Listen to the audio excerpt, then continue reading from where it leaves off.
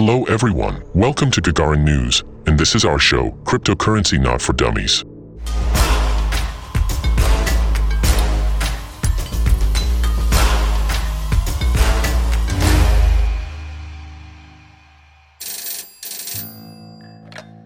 What is DeGo? It's a good question. One of the important trends in both the blockchain and crypto industry is the shift of the community's attention from DeFi, as such, decentralized finance, as such, to decentralized governance. DeGo is decentralized governance.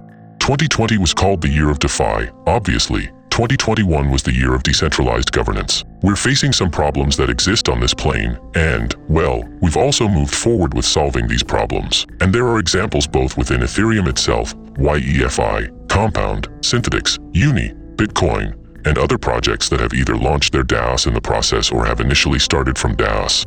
And this argument is also applicable outside of the Ethereum ecosystem. That is, it is a suggestion, let's say, to finance the infrastructural development of projects using Bitcoin Cash or Zcash. And the growing popularity of formalized decentralized governance in one form or another is undeniable, and there are important reasons why people are interested in it, but it is also important to understand the risks of such schemes, which is clearly demonstrated by the attempted hostile takeover of Steam by Justin Sun and then the exodus of this community in Blockchain Hive.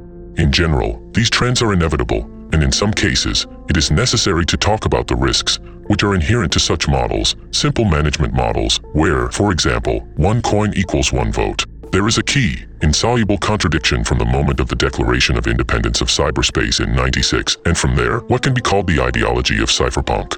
On the one hand, the values of cypherpunk lie in the use of cryptography to minimize coercion and maximize efficiency and the reach of the basic, non-coercive mechanism of coordination that was available at that time in 1996 to private ownership and markets.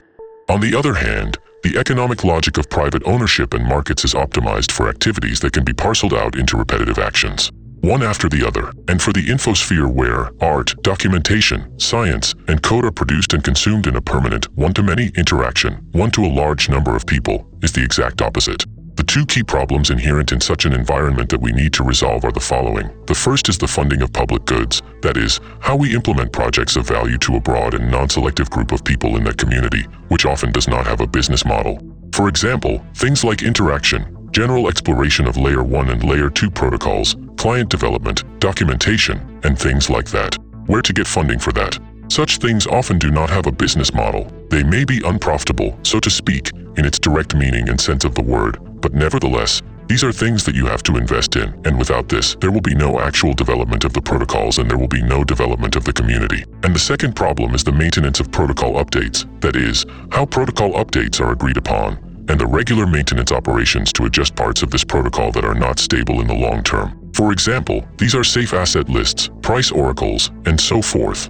Early blockchain projects basically ignored both of these problems, pretending that the only public good that mattered was network security, which could be provided by a single fixed algorithm, let's say, solid in stone, and it was supported by paid fixed rewards for the work. This state of affairs was possible due to the sharp increase of the Bitcoin price between 2010 to 2013, and the ICO boom of 2014 to 2017. And then, again, because of a similar crypto bubble like that in 2014 to 2017, when we saw Bitcoin at 17.5, some even saw it at 20.